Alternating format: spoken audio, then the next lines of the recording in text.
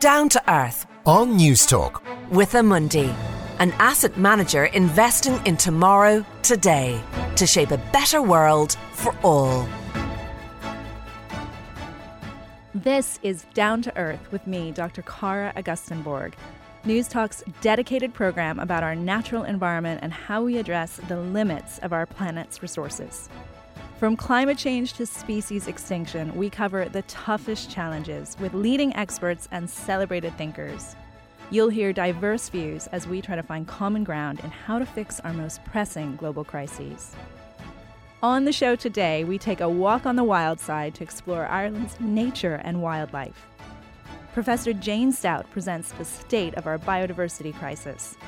Pádraig Fogarty and Johnny Hanson explain how we could rewild the island of Ireland. UK Wildlife Trust CEO Craig Bennett reveals how people are waking up to the importance of nature. And Norman Crowley is my guest this week for My Green Life, where he'll share what inspired him to become an environmental entrepreneur. It's time to head down to earth. We'd also love to hear from you. You can email us at downtoearth@newstalk.com. But now, with Ireland declaring a biodiversity emergency less than 2 years ago, it's time to find out just how much of a crisis our natural environment is in. My first guest is an internationally renowned expert on pollination and biodiversity based at Trinity College Dublin. Professor Jane Stout is also co-founder of the Irish Forum on Natural Capital and the All Ireland Pollinator Plan. Jane, I don't know how you find the time to do all this. Welcome to the show. Thank you, Cara. Hi, how are you doing? Good, thanks. Jane, it's been reported that we're in the middle of the planet's sixth mass extinction event, where species are becoming extinct hundreds of thousands of times faster than at the start of the 20th century. So in simple terms, what's happening globally to cause this, and how much do we need to worry about it? So you're right. The loss of biodiversity is something that has really come to the fore. It's come to people's attentions, particularly in the last couple of years. When we talk about biodiversity, it's the variety of life. We're talking about the variety of species, the variety of habitats, and we're losing them, at a rapid rate. So what we found, the Global Review has found that 75% of the land surface of Earth has been significantly modified by humans, and this is contributing to those rapid extinction rates that you mentioned.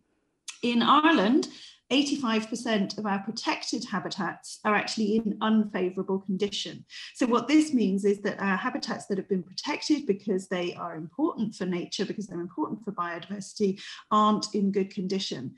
And these are our protected habitats. In the wider countryside on farmland, increased intensity of farming has led to species loss, and things like the Common Agricultural Policy haven't helped over the last few years. In terms of our species in Ireland, we've got about 31,000 species. Only about 10% of those have been assessed for their conservation status. So only about 10% of species do we actually know enough about them. But of those species, 1 in 5 are at risk of extinction, which is huge. 20% of our species in Ireland that have been assessed at risk of extinction. And in some groups, it's even worse. So in the bees, the group that I'm interested in, 1/3 of species are at risk of extinction. So it's not just that this is being driven by agricultural intensification, although that is one big driver, both here in Ireland and globally, but other things, including climate change, including novel pests and diseases, including introduced species, all of these things contribute to this loss of biodiversity. So officially, the Irish government declared a national biodiversity emergency in May of 2019, but no one really seems to be panicking about this, as far as I can tell, even though the statistics that you're presenting are shocking. Why do you think nobody's reacting to the extent that maybe they should? I think the biodiversity crisis has become lost a little bit in the narrative about climate and the climate crisis.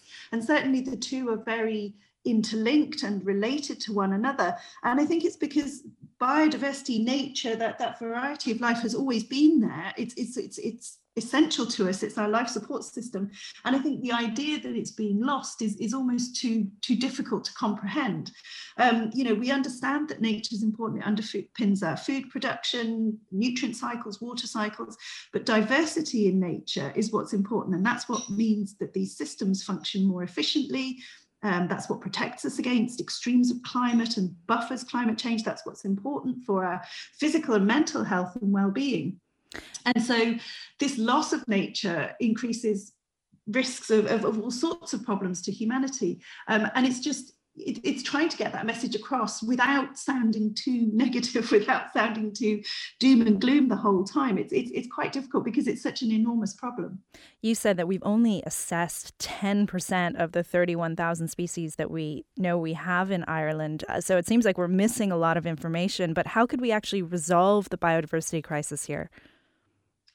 So in terms of what we can do, I mean, it's not just knowing about where everything is or what status everything's in. Obviously, we do need more data, we do need more information, but it's about people changing their attitudes. So it's about recognising the value of nature, and this is ordinary citizens, this is businesses, this is government, recognising the value of nature and making its importance more visible in everyday life. So thinking about how our behaviour, how our consumption affects both nature in our own backyards.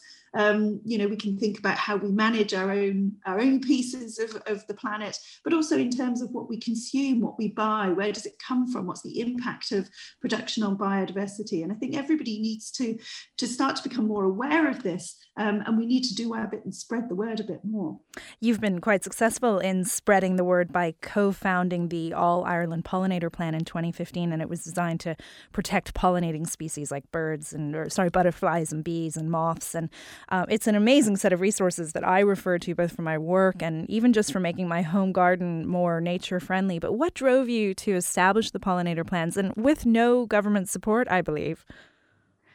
It was really this statistic. So I mentioned earlier that 1/3 of bee species are at risk of extinction in Ireland, and that's just an absolutely huge proportion of our native bee species. So we have 100 species in Ireland, 1/3 of those at risk of extinction.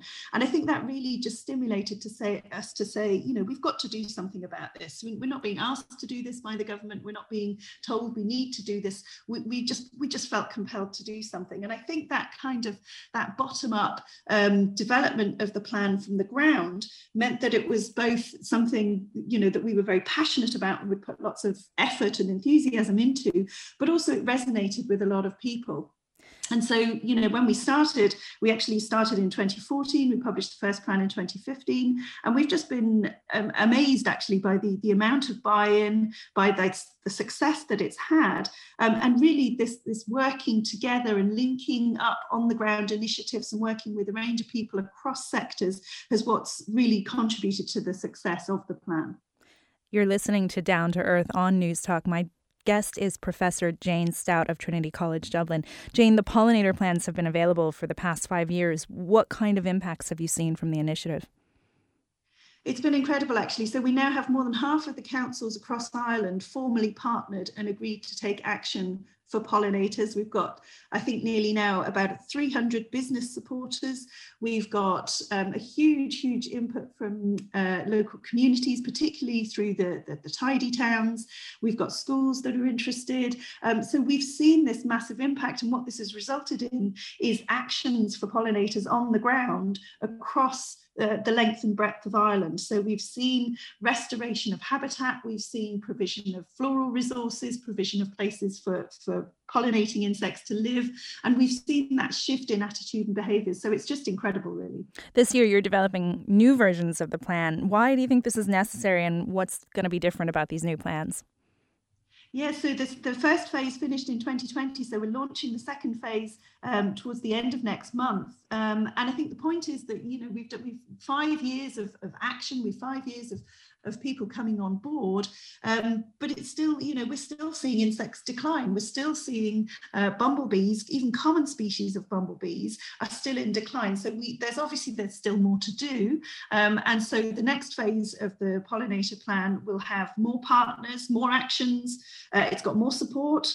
We've got more interaction internationally, so linking in with the European Pollinator Initiative. We've got more people on board. We hope to produce more nuanced guidance regarding actions, to keep monitoring what's being done, and to, from my point of view, keep doing the science to provide the evidence base for these actions and for the success of these actions. Well, listeners, if you're as inspired by Professor Jane Stout as I am and keen to do more in your own world to tackle the biodiversity crisis, you can check out pollinators.ie for a plan tailored to your own community's needs. My thanks to Professor Jane Stout for contributing to this episode of Down to Earth. Coming up, Padraig Fogarty and Johnny Hansen give us some interesting solutions to tackle Ireland's biodiversity emergency. Down to Earth On News Talk. with Amundi, an asset manager investing in tomorrow, today, to shape a better world for all. Went to the Apollo, you should have seen him go, go, go. They said, hey, sugar, take a walk on the wild side. I said, hey, babe, take a walk on the wild side. Lou Reed taking a walk on the wild side there as we welcome you back to Down to Earth here on News Talk with me, Dr. Cara Augustenborg. We heard from my last guest just how big a crisis nature is facing, but my next guests have explored some novel solutions to the problem. Padraig Fogarty is a campaign officer for Irish Wildlife Trust and author of Whittled Away, Ireland's Vanishing Nature. And Dr. Johnny Hansen is a community farmer and big cat conservationist based in County Antrim, Northern Ireland. Welcome to the show, Padraig and Johnny. Hi, Cara. Padraig, your book Whittled Away is one I've frequently given as a gift because it does such an amazing job of depicting what Ireland used to look like compared to today. And when you described my favorite part of the country, you wrote, loving Connemara is a bit like being in a difficult marriage. You want it to work, but you can't ignore the stale banality, the ugly neglect, or the resentment that comes from opportunity bitterly lost. Now, I love that metaphor, but what did you mean by that?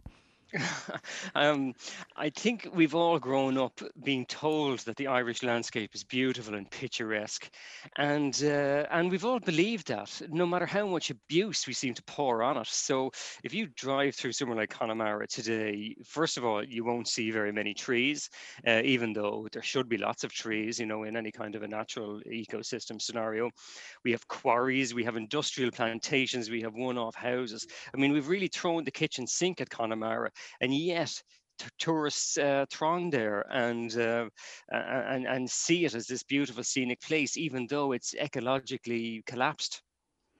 This month, we had reports of over 30 gorse fires across County Kerry alone, in addition to fires in the uplands of places like County Wicklow. And it's all ahead of this March 1st cutoff point under the Wildlife Act for burning scrubland. So what exactly is going on here, and how is this any different than the international burning and the intentional burning we saw in the Amazon rainforest last year? So this is related to the presence of sheep on our mountains. So we have an awful lot of sheep on our mountains, and in order for those sheep farmers to get state subsidies, which they all rely on because sheep farming doesn't make any money, they have to keep their land in what's called eligible condition. And basically the quickest way to get it eligible is to set it on fire. And this has been going on now for in my memory anyway, so over 10, 15 years. And it's caused absolute devastation to the uplands. And you're right, I mean, this is absolutely no different to the destruction of the Amazon or the wildfires we've seen in Australia in recent years. It's horrific stuff.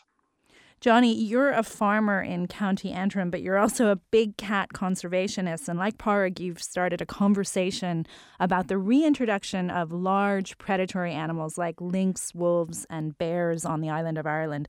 Why do you think we need to reintroduce these kind of species? That's right. So last Friday, we launched a short documentary that I'd made at the Northern Ireland Science Festival on their YouTube channel, looking at the issue of wolves and lynxes and bears, the case for and against reintroducing these animals to Ireland. And there's really two aspects to the case for it. One is the ecological aspect, that these animals in a healthy functioning ecosystem bring balance in a way that humans trying to manage it cannot. And so they are really better at managing nature than we are as human beings. But then the other dimension, of course, in terms of making that work is the human dimension. And that is really the tricky bit. So the nature bit in terms of finding places and spaces for these animals is certainly possible, I think, on the island of Ireland. But it's the human nature bit that poses the real tricky questions. So has this been done successfully anywhere else? It's like rewilding in general, of which reintroducing large predators is a component of it. It's something that's taken hold right across the world, and especially right across Europe, because in Europe we have decimated our populations of large carnivores over the last hundreds and thousands of years. And for example, the Swiss have successfully reintroduced lynx. That was a couple of decades ago. But there's a really interesting phenomena going on in the eastern part of the Netherlands at the moment. And in 2019, wolves bred in Holland for the first time in almost 200 years. So when you give nature a chance, when you give large predators a chance, they will come back. The crucial difference in Holland is that they're walking across the border from Germany, albeit with some help from Dutch conservationists. So that makes it a recolonization rather than a reintroduction. Bringing animals like that back to Ireland would involve people bringing them back. And again, that's where it gets complicated. Pádraig, you had a bit about this in your book Whittled Away, and I think you mentioned the impact of Yellowstone on reintroduction of wolves. Can you explain more about what happened there? Yes, so in the United States, like in Europe, predators were seen as vermin and were exterminated. And I think wolves practically went extinct in the lower 48 states in America. And in the 1990s, wolves were reintroduced to Yellowstone National Park. And what happened after was absolutely phenomenal. It showed that wolves, you'd expect them to have attacked and eaten the deer, but people didn't expect the cascading effect that was going to have throughout the whole ecosystem. The trees came back, the beavers came back, the bears and the eagles fed on the carcasses, the rivers started to change shape. And so it kind of emphasized the absolutely indispensable role that top predators play in an ecosystem. Johnny, you mentioned the human element, and I think you have a very unique personal experience having grown up in Malawi and then County Antrim. So what do you think would be required to introduce large predatory species back to the island of Ireland based on your personal experience? Well, on top of the sort of natural science baseline, which would look at the quantity of habitat available and the quality of habitat available in terms of available prey species and the like, and that may involve reintroduction of prey species too. In terms of the human dimensions, which is my particular area of interest and expertise, it really would involve practically extensive consultations with stakeholders, particularly farmers and landowners, probably some sort of trial first with suitable species, such as has been proposed in the UK recently. But it's worth drawing attention, I think, just to how predator reintroductions in many ways are like politics. In both cases, perception is reality. The reality of large predators is that they rarely pose a danger to people. They're far more scared of us than we are of them. But the perception, because of our evolutionary past, because of the fairy tales that the big bad wolf is going to eat our granny, and those are now streamed into our TV screens via Disney Plus, Amazon Prime, and all the rest of it. They're global blockbusters. The perception, as Pádraig also referred to earlier, is that these animals are the baddies. They are vile, they are vicious, they are out to get us. And so tackling that perception right around the world and in Ireland would be really key to any sort of discussion about potential reintroduction. Pádraig, both your book and your new podcast, Shaping New Mountains, focus on solutions to this crisis in nature, and you've referred to Ireland's environment as paradise waiting to happen. So what needs to happen to create this paradise? Oh, I think the most important thing that needs to happen is that we need a change in our values. And we've seen changes in our values in Ireland before on major social issues, so I don't think that is impossible. But what that means is that we need to see ourselves as part of nature. Part of the whole debate, as Johnny alluded to, about wolves was that they were seen as the enemy, as the frontier against progress. And, we've done to wolves what we have now pretty much done to nature of all kinds, whether it's bees or curlews or freshwater pearl mussels, you name it. So we have to adopt a new attitude to nature that is coexistence, not just between people and wolves, but with people and the rest of the non-human world. And I think if we can do that, if we can form that, basically I'm talking about a new loving relationship that recognizes our place within the biosphere, then we can, then I think bringing back wolves will be the easy part. You've said that the real failing for nature lies with politicians who see conservation as a threat rather than an opportunity. So what are the opportunities for conserving or rewilding here in Ireland? Well, I think the landscape is absolutely bursting with opportunities, and I think particularly in our uplands, if we can get over this fire stuff, if we can get over this policy of, penalising farmers for having bushes and trees on their land, then we could really see an absolute transformation in our landscape for the better. I mean, there's practical opportunities as well in terms of climate mitigation, water quality, huge amenity. I think the COVID crisis has really underlined the poor access we have in Ireland to nature. And of course, there's huge desire there to have access to nature. But we just need an awful lot more of it. Well, my thanks to Pádraig Fogarty and Dr. Johnny Hanson for helping us to reimagine Ireland's natural environment.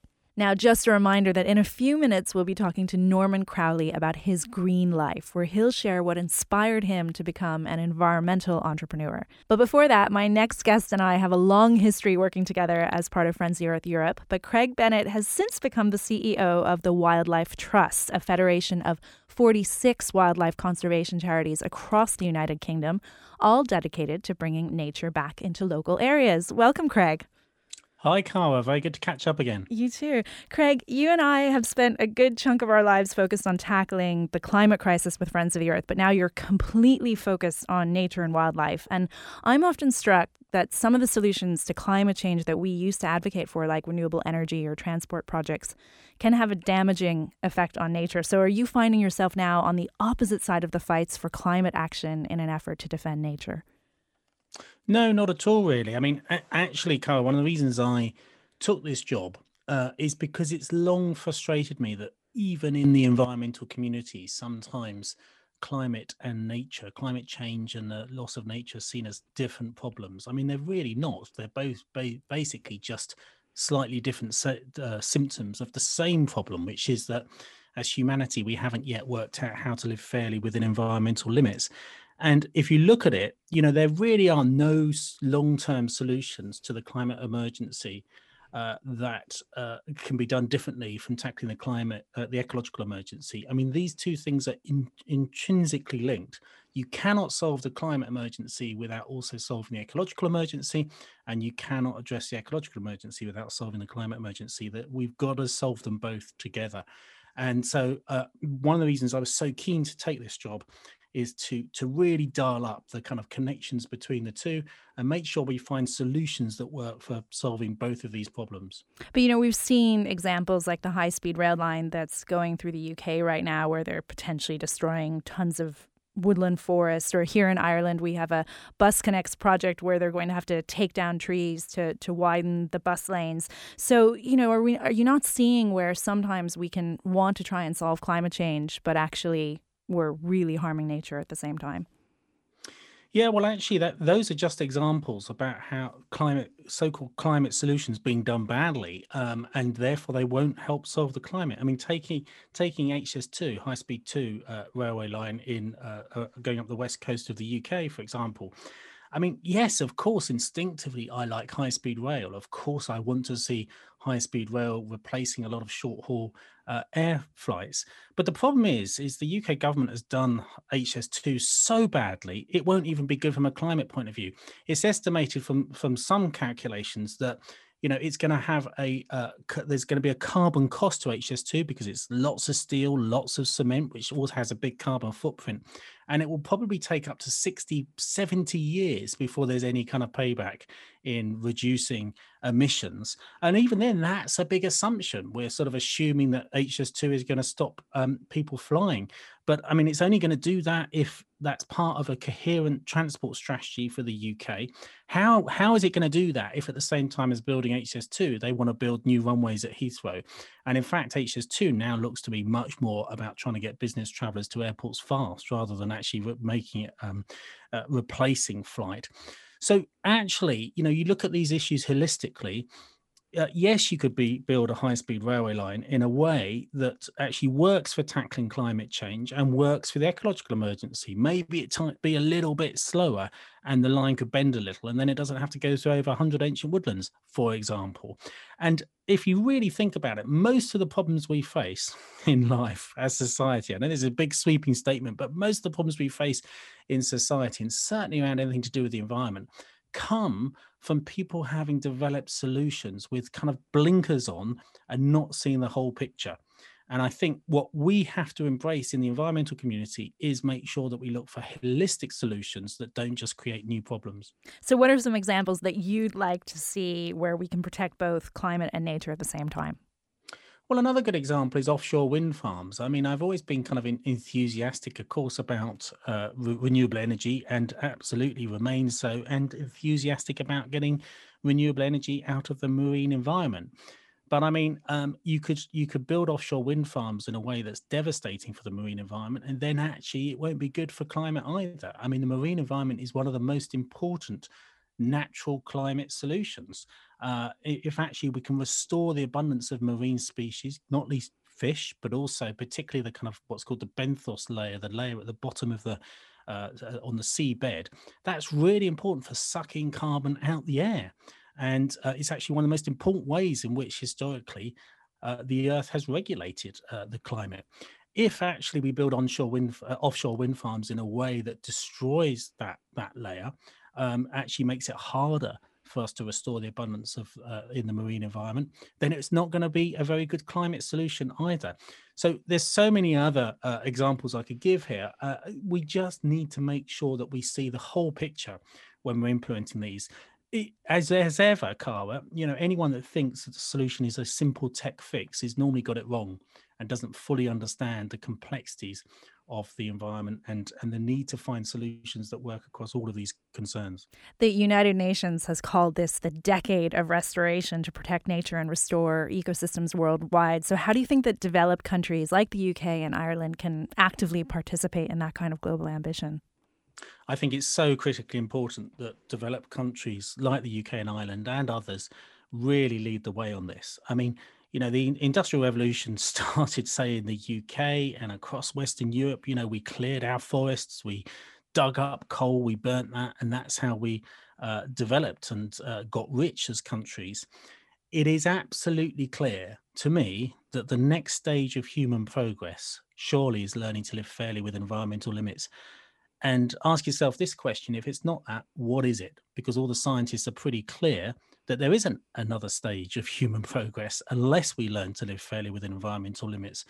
And that doesn't mean just kind of trying to live neutrally the way we are now. Actually, that means restoring and repairing some of the damage we've done to the environment. The UK, for example, is one of the most nature-depleted countries anywhere in the world. I mean, we've lost, even in my lifetime, I'm not quite 50 years old yet, believe it or not, and even in my time, we've seen almost half of the insect populations in the UK disappear. The abundance, often we talk about species extinction, which is obviously a huge concern, but actually almost just as devastating is the loss of abundance of our wildlife species. And guess what, Cara? Believe it or not, that's all carbon as well that's gone from the biosphere into the atmosphere. And so we often, to give you an idea about how significant this is, if you think about how the climate has changed naturally in the past, actually that has been because of the so-called flux of carbon going from the biosphere into the atmosphere and back again. When you had in the ice ages, and you had obviously sea levels much lower than they are now, and ice covering in all the latitudes, but the world was a lot colder, and that meant that there was much less carbon in the atmosphere. So where did all the carbon go? Well, it actually most of it went into the marine environment, into marine biodiversity, into fish and plankton and so on, which died, that sunk to the bottom of the sea. And the clue's in the name. Then they got trapped in fossil fuels. Actually, the link between biodiversity and climate is staring us in the face with the phrase fossil fuels. If we can't restore the abundance of nature on this planet, then we haven't actually got a hope of tackling climate change. That's a really good point. Here in Ireland, climate action is getting a lot more attention in our current government than in the past, but not much is being done for nature yet, even though we've declared a climate and biodiversity emergency. Are you having the same experience in the UK with more resistance to rewilding than for climate action now? I think what is interesting is I think the rhetoric has certainly in the UK has moved to a much more positive space around restoring nature. It's people kind of accept now, I think, the need to do that. I think there is a much greater acceptance now and understanding that the situation we're in now is one where nature is depleted, and the job cannot just be about trying to slow the decline of nature, which I think historically is how even conservationists have framed it for like 100 years, with, you know, trying to protect the last bits. We all know now that's not enough. We actually have to reverse the declines of nature and put it into recovery. And that is actually the official position of the UK government now. And I actually think, you know, to give him a tiny bit of credit, but even now Prime Minister Boris Johnson, I think he does instinctively get this, and he kind of believes in it. Has that then flowed through into official government policy? And, you know, particularly is the Treasury, our finance ministry, actually well behind this now? No, not necessarily. And are we still seeing proposals from the government for devastating infrastructure projects that will make the situation even worse? Yes, unfortunately we are. There is a need for us to keep pushing for the changes in policy that will be needed. But, you know, I think the thinking has started to change, and that's welcome. And I think actually you see a huge, you know, resurgence of public mood about this. I mean, just in the last year, I think that, I mean, the pandemic has made a difference as well. You know, the astonishing thing, there has been a palpable shift in the zeitgeist over the last year. And it's true, certainly in the UK, but I hear it from other countries as well. To give you an idea, I mean, at the Wildlife Trusts, we actually, we've got 46 local wildlife trusts across the UK. We actually run more nature reserves than McDonald's has got restaurants in the UK, 1,000 more. And it's truly astonishing. And we estimate that 60% of the British population live within a 3-mile walk or cycle ride of a Wildlife Trust nature reserve. And we've seen a huge increase in the number of people visiting and discovering those nature reserves during lockdown. And we have seen a real desire for people to connect to nature. We've even seen a 2,000% increase on people visiting Wildlife Trust webcams from our nature reserves over the last year. So I think people have come to realize how important nature is, their daily dose of nature, how important it is for people's physical and mental well-being. And there is a real mood shift now, and people saying we've got to bring nature back into our lives, put nature into recovery, and that's good for our physical and mental and economic well-being, as well as good for nature in its own right. The Wildlife Trusts have nearly 900,000 supporters across the UK, while in Ireland, our biggest wildlife charity has around 15,000 supporters. And even when you factor in our differences in population, that's still at least 7 times the support for wildlife charities in the UK compared to Ireland. So why do you think engagement in nature is so much higher in the UK than in Ireland? Well, I reckon people could write PhDs about this, Cara, they'd be fascinating to read. But I think there's probably 2 reasons. I mean, it's widely recognised, sort of amongst political scientists, that really our what I would think of as rather crazy electoral system in this country, which is you know, first past the post, and meaning that our governments have been dominated by one of 2 parties over many, many decades, actually means it's quite hard for sort of minority issues to kind of work through the political system in sometimes the way that you might in countries with proportional representation that are used to coalition governments. And so actually, as a result of that, we've seen British public actually have set up and joined and got behind what were once called single issue groups. I mean, I never sort of accept that that's what we are, but actually organizations that are really focused on pushing a particular agenda that perhaps doesn't work so well in a political context. So it's no coincidence, I think, that actually the UK has often been home to some of the world's biggest environmental organisations that have been set up, you know, to kind of counter the fact that the environment doesn't do very well historically in our political system.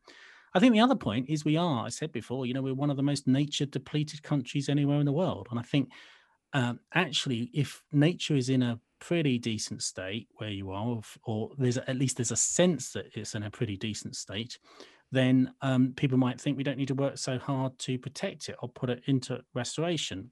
And I think in the UK, a lot of people kind of accept. You only have to look around you when you see all our motorways and all our industrial parks and so on, then people think, hang on, this isn't right. We need to put nature into recovery. My own experiences in Ireland is, it's a sort of an economy that sort of has that a bit more of that connection to nature is my sense of it. So maybe that's why there hasn't been such a sort of desire to think, right, well, we've all got to get involved in this. Having said that, sometimes that can be quite superficial, of course, and sometimes the countryside might look clean and green, but actually behind it, you've lost that abundance of species, or there's a lot of phosphates being put on the land, or a lot of chemicals being put on the land. So even in the wonderful green isle that is Ireland, obviously it might not be, the story might not be as positive as perhaps it sometimes looks. Yeah, our beekeepers here have sometimes referred to rural Ireland as green deserts, but I think you have given us some inspiration to call for more wildlife reserves here in Ireland. My old friend Craig Bennett, thank you for joining us here on Down to Earth. Thank you. Stay tuned, as coming up next, Norman Crowley will be telling me about his green life. Down to Earth on News Talk with Amundi, an asset manager investing in tomorrow today to shape a better world for all. Each week here on Down to Earth, we dig into someone's green life, finding out how they integrate environmental issues into their everyday lives.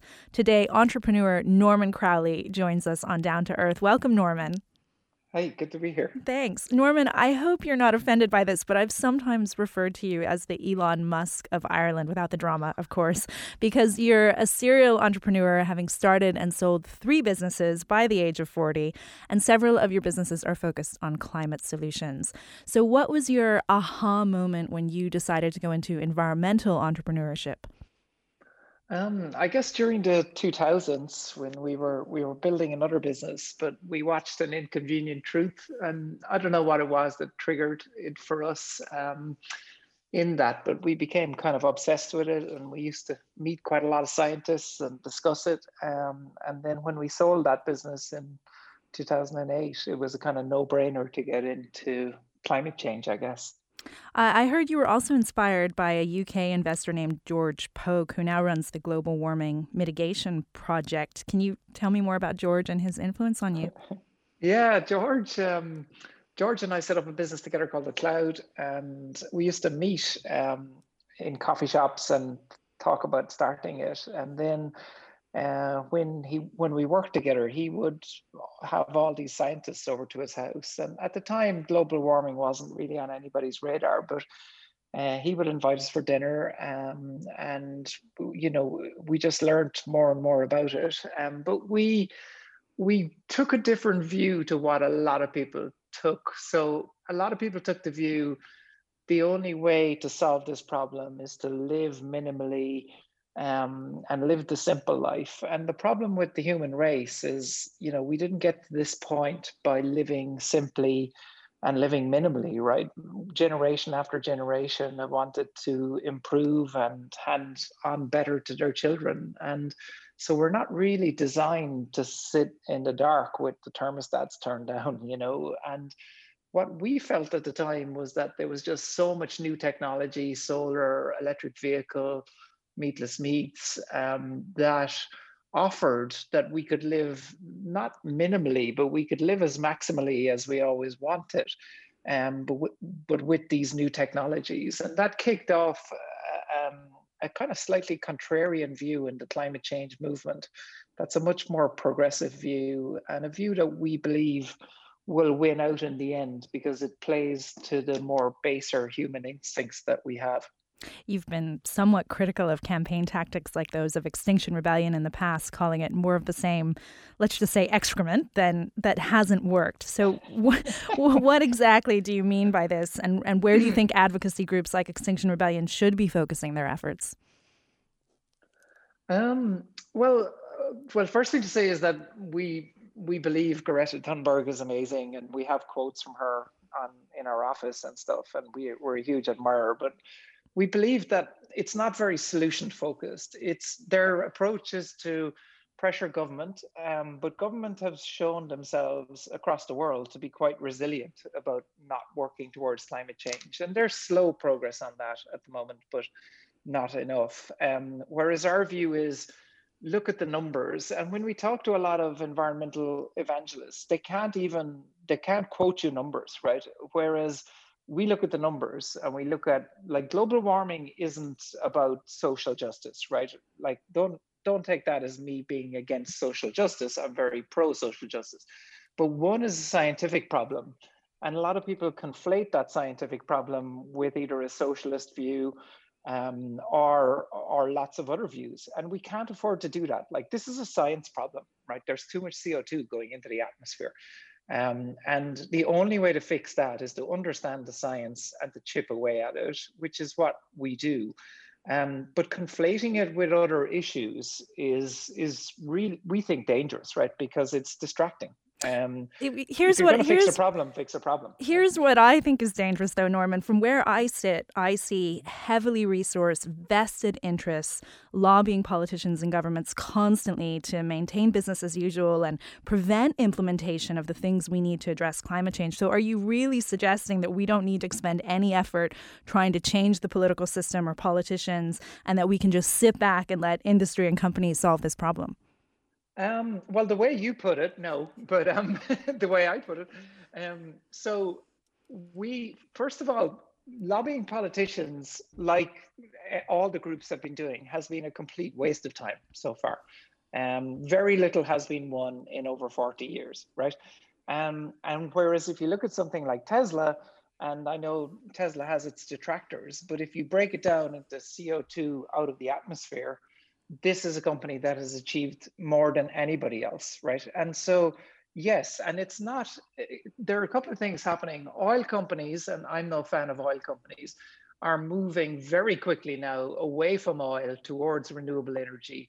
Companies like BP have made massive commitments on renewable investment. And we can all say it's not enough, right? And nothing is ever enough when it comes to climate change, because we're so far behind. But at the same time, you look at their movement and how fast they're moving. And a couple of them have also left all these kind of nasty lobby groups that they've all been members of for years. And so that's another big change that's happened. But I'm no fan of these companies. But is it better to throw stones at these guys, or is it better, like our businesses do, to go in and get them to reduce their energy usage and their CO2 output? Like, we have one client in the US that we've reduced their energy consumption by $100 million annually, right? And is it not better to do that type of approach, where working with these people, now some of them we would absolutely refuse not to work with, but many of them we would work with to get them to turn? And is that not a better way of doing this than trying to use guilt and shame and politicians who've never done anything in this regard to do it? And so we feel this is a more productive thing. The other side of that is, like, we're working with schools at the moment, and rather than saying to schools, hey, you should just feel guilty as children, right? And children at the moment feel this massive guilt over climate change, even though they didn't do it, they didn't cause it at all. And our message to them is very different. It's like, look how exciting solar energy is. Look how it works. Look how amazing it is and transformational it is. Look at this electric car. Look how cool it is, right? And wouldn't you want one of these? So that generation can feel optimism rather than anger and shame and guilt. Yeah, you've definitely worked hard to make climate change a cool experience. You built the first visitor center in the world dedicated to climate change in 2018, the Cool Planet Experience in Powerscourt, County Wicklow, which is a place I've spent a lot of time. What motivated you to undertake a project like that, which would probably never deliver the kind of profits you've been accustomed to in your other businesses? Yeah, and look, profit follows purpose in our world, right? Purpose first, and then profit comes from that. If it comes the other way around, we don't like that, and it's not how we operate.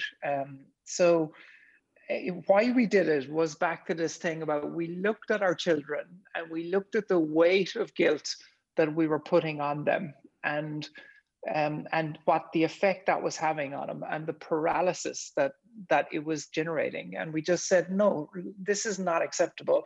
There are so many exciting things. And also from their point of view, for their careers, rather than joining yet another investment bank, isn't it much better for Irish kids and kids internationally to want to become engineers and environmental lawyers, and things like that, you know? And so it was to inspire that. And like in 2019, we had 50,000 people going through Cool Planet experience in only its second year. So that message of optimism clearly hit a chord with people.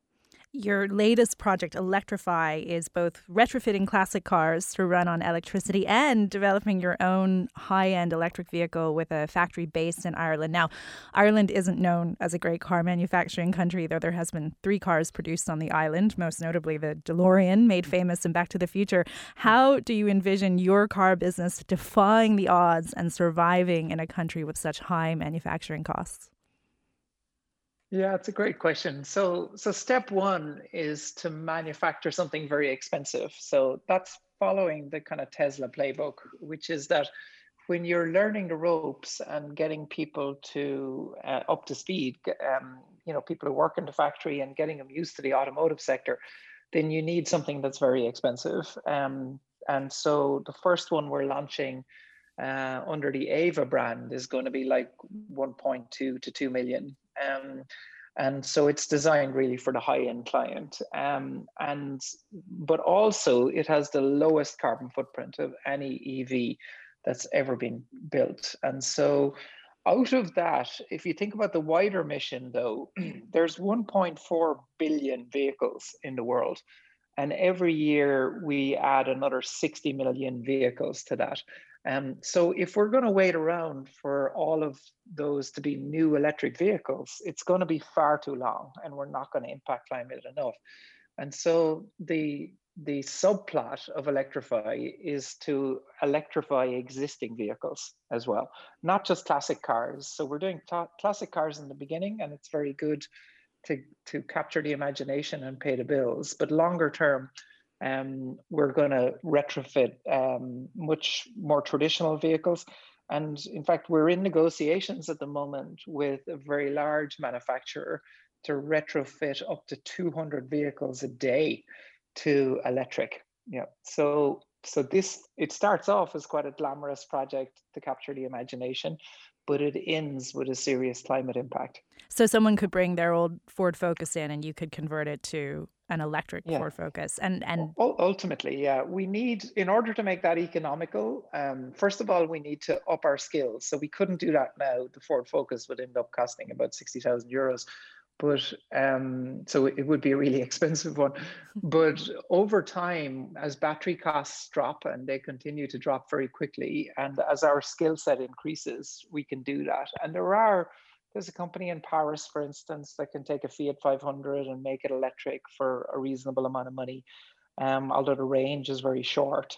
So this is happening, and it's happening in India. Like tuk-tuks have gone electric now in India. So it's happening all over the place, and we're leading that. But what's fascinating about some of the projects that are in negotiation at the moment is they're actually with tier 1 automotive companies, right? So tier 1 automotive, the biggest companies in the world, are talking to us about projects. So it's an amazing Irish story. Do you think we have the skill set to be able to take on this kind of work here? Yeah, definitely. Because the fantastic thing about an electric vehicle, like if you go to Germany and you go to the Daimler factory and you realize that they have 100 years of experience in the internal combustion engine, right? But the electric vehicle is much more analogous to software and applications than it is to an internal combustion engine. And so we in Ireland have huge expertise in that area. And the other thing that we found is because of Brexit, the UK car industry is under massive pressure. And what we're getting is a lot of Irish people who are top of their game in the UK automotive industry coming home. Like if you take Mike Keane, our director of engineering, he was director of engineering with Williams Advanced Engineering in the UK and built some of the most prestigious electric vehicles in the last 7 or 8 years. Or Philip Roach, our head of operations, used to work in McLaren, you know, and so these are serious operators coming back to Ireland. You're known for selling your businesses about 10 years after you start them, but you haven't done that with things like Crowley Carbon, despite receiving generous offers. What would you like your legacy to be, Norman? Yeah, we don't really think about it as legacy. I guess the word legacy to me makes me think about kind of prideful or boastful. But maybe that's just my interpretation of it. But it's, for us, it's about getting climate change the result. Job number one, suck CO2 out of the atmosphere to protect our children. And everything leads towards that now. Bill Gates had some similar views to you when he ran Microsoft about the importance of technology in solving this. And now he's asking for governments to get more involved and also arguing for technologies like nuclear power and carbon capture, as you mentioned there, sucking CO2 out of the atmosphere. What do you think about the need to invest in those kind of more hotly debated technologies? On paper, and in reality, SWB, solar, wind and battery, solves the problem, and we'd prefer to do that. So I wouldn't agree with nuclear. I respect Bill Gates quite a lot, and so maybe he knows more than I do on it. But anyone who watched Chernobyl and more recently, like, I'm quite close to what's going on in Fukushima, right? And when these things blow, they're a nightmare for 30, 40, 50 years, and we don't seem to be able to control them. And so there is a fascinating thing happening in the US at the moment with some cutting edge technology around micronuclear, where you have these tiny nuclear plants, like really tiny. And that to me would seem to make sense, because at least if they go, they're going to go small. Whereas, and the other reality of nuclear is we have 2 projects in Europe at the moment that are years behind and billions over budget. And so never mind any philosophical debate about nuclear, we don't seem to be able to build the things anyway. So what's the point in talking about it? Well, I'm really excited to see how Electrify develops over the coming years. My thanks to Norman Crowley for letting us into his green life. Thanks, Cara. And that's it for this episode of Down to Earth. Thank you for listening, and thanks to my producer, Alex Rousseau, for this episode of Down to Earth. Don't forget that you can subscribe to the series on podcast at newstalk.com or on the Newstalk app. Next week, as the ancient mariner once said, there's water everywhere, but not a drop to drink. We'll be exploring water quality at home and abroad. But until then, stay curious.